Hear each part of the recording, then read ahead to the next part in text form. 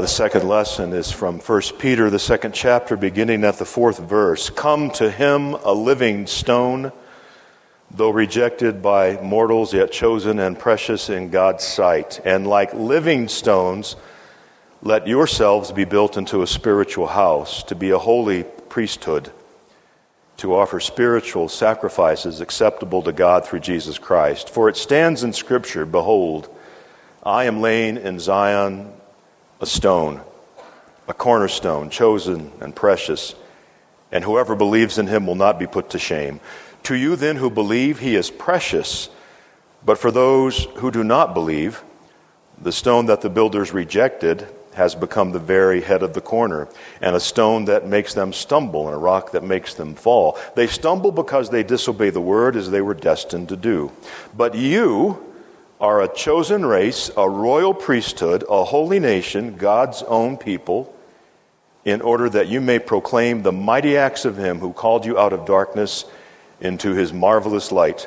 Once you were not a people, but now you are God's people. Once you had not received mercy, but now you have received mercy. This is the word of the Lord. Amen. Seems like yesterday, but it was a long time ago, my freshman year of college. I was 17 years old. That was a long time ago. And it was announced on campus and then in the local newspaper of the surrounding town that His Majesty King Olaf V of Norway would soon be coming to visit. The folks in that town, Decorah, Iowa, were thrilled with the news. People went to work right away, preparing for this royal visit from the king himself. You see, Decorah was founded in 1850 by Norwegian pioneers. And Luther College was founded shortly thereafter by those same Norwegian Lutherans who wanted to make sure that they had teachers and pastors for their children and grandchildren. 125 years had gone by, but those Norwegians took their ancestry very seriously. So seriously, in fact, that my wife Kirsten, Braten, with 2 A's, as only the Norwegians would need to repeat an A, and her mother, a Trygstad, they took their Scandinavian ancestry so seriously they weren't sure about you-know-who coming into the family and polluting the gene pool. That's another story. But once the word went out that King Olaf was coming to town, things started to change.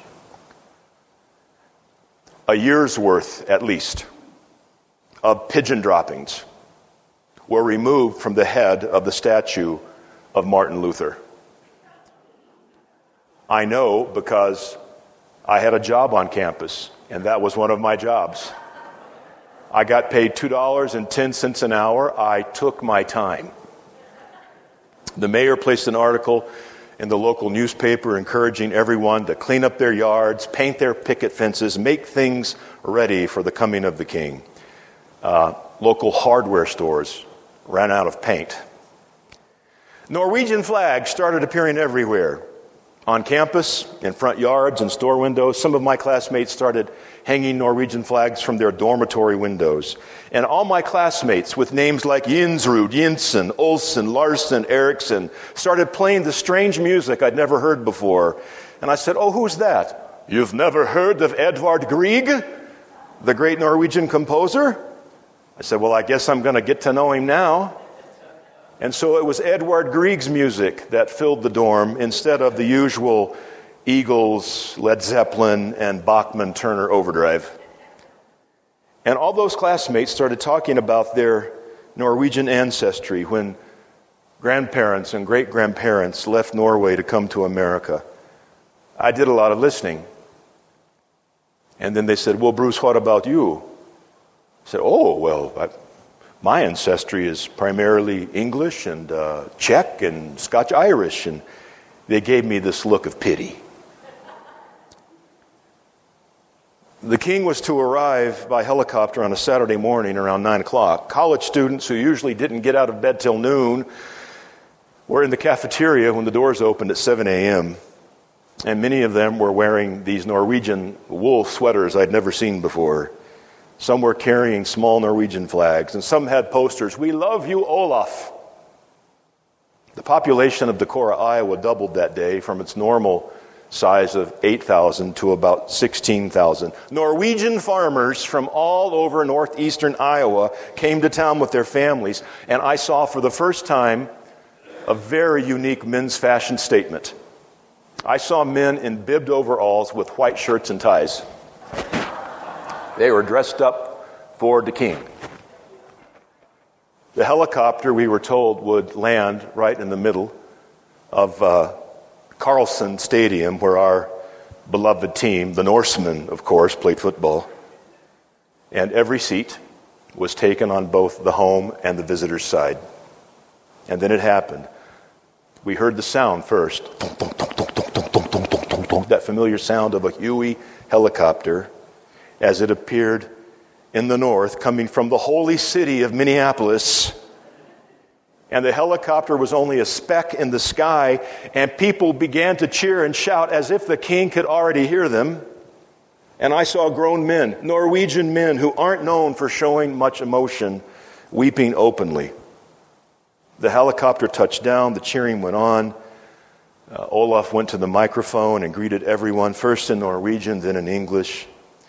And I'm telling you, instead of a Lutheran college, you would have thought it was the Roman Catholic Pope making a visit to a Catholic university. Women with small children stood in line waiting to have King Olaf touch their children. And afterwards, the king departed in a convertible, waving to the happy throng. It was announced that he would be going in procession down Main Street that morning. That Main Street is about half a mile long. So the king's convertible went very slowly, stopping at all 4 red lights. And then when it got to the end, it made a U-turn and came back down for one more royal wave. That night in the cafeteria, my buddies and I were shocked when we were served steak and baked potatoes instead of the usual college food. And right then and there, we said, that king should come here more often. So that Saturday in 1975 was my only first-hand experience with royalty, I might think to myself, until I considered God's word and God's promise and God's declaration. Truth be told, I am surrounded by royalty each and every time I gather here to worship with you. That is, if you believe the Word of God. And I trust that you do. Peter tells you, do you have ears to hear? Peter tells you that you are a royal priesthood. You are royal. Now, is that because of your noble birth? Probably not. But it has everything to do with your rebirth. You have been in Christ, baptized into his death and resurrection. You belong to him, the Lord of Lords and King of Kings. So it makes no difference. There may be no dukes or duchesses, no princes, no princesses in your family tree. It doesn't matter. You have been made a member of God's royal family. And you are royal because in Christ you are sons and daughters of the King of the universe. As I think back to that visit from Olaf, everyone stood a little taller when he came to town. Everyone wanted to do their best and be their best for the king. And this king was a mere mortal whose worldly authority was really puny compared to that of the Norwegian kings of long ago. But even the lesser royalty of King Olaf made everyone in that little town feel royal themselves for a little while. how much more? How much more should we do our best and seek to be our best as brothers and sisters in God's family, adopted into the royal family of the King of the universe? What are you going to be doing tomorrow? What's on your calendar? What challenges are you facing? What trips have you planned? What responsibilities do you bear? When you step out the front door tomorrow morning, and you know what is coming, and there'll be some surprises too, when you step out the door, remember who you are. Remember whose you are. You are royal. The Word of God declares it to be true. And the Prince of Peace is your friend, and he is your brother.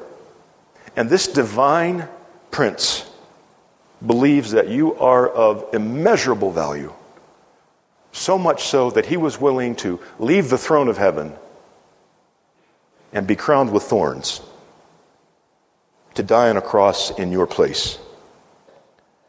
And by his blood you have been cleansed and you have been made holy and royal. Never forget. Never forget your royal status as God's own people. And not only are you royalty, but you're priests. Now, I have to tell you that over the years, when I've met with families who are preparing to have a child baptized, and I want to make sure they understand completely and fully the responsibilities that are theirs in raising this child in a Christian home, I say to the moms and dads, you know now that you are going to be your son, your daughter's first pastors. Oh, no. I'm not a pastor. I say, well, what's that word mean? Shepherd. What's a shepherd do?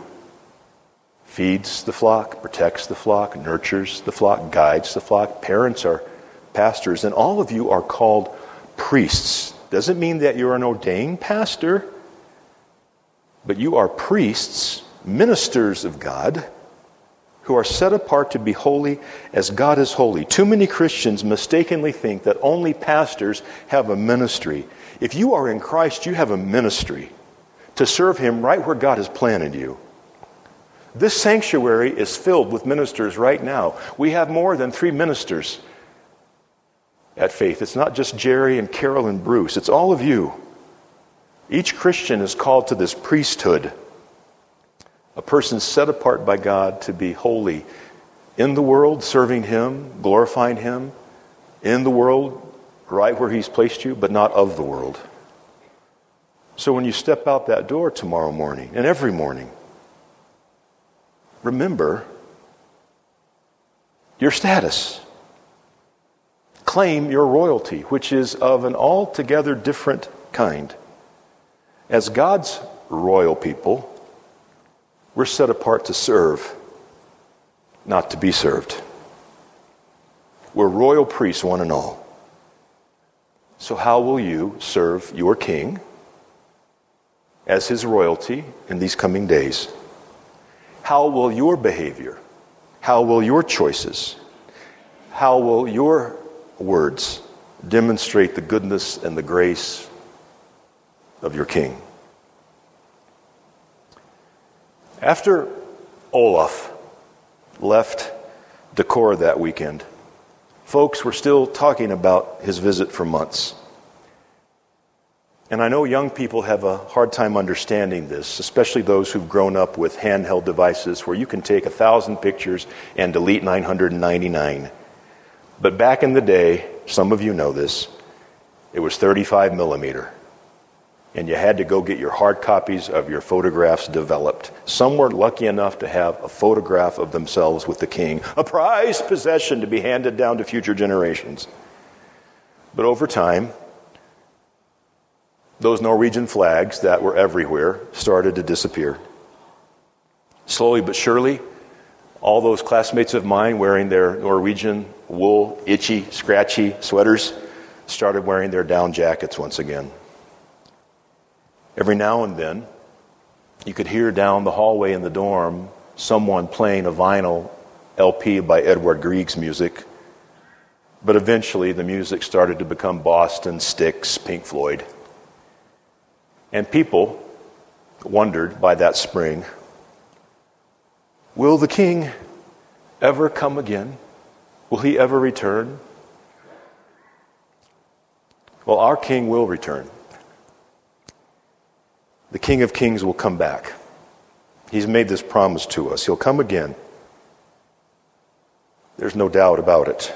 But between now and then, he wants us to live and serve and love as if he were still in town. For he is. He's among us.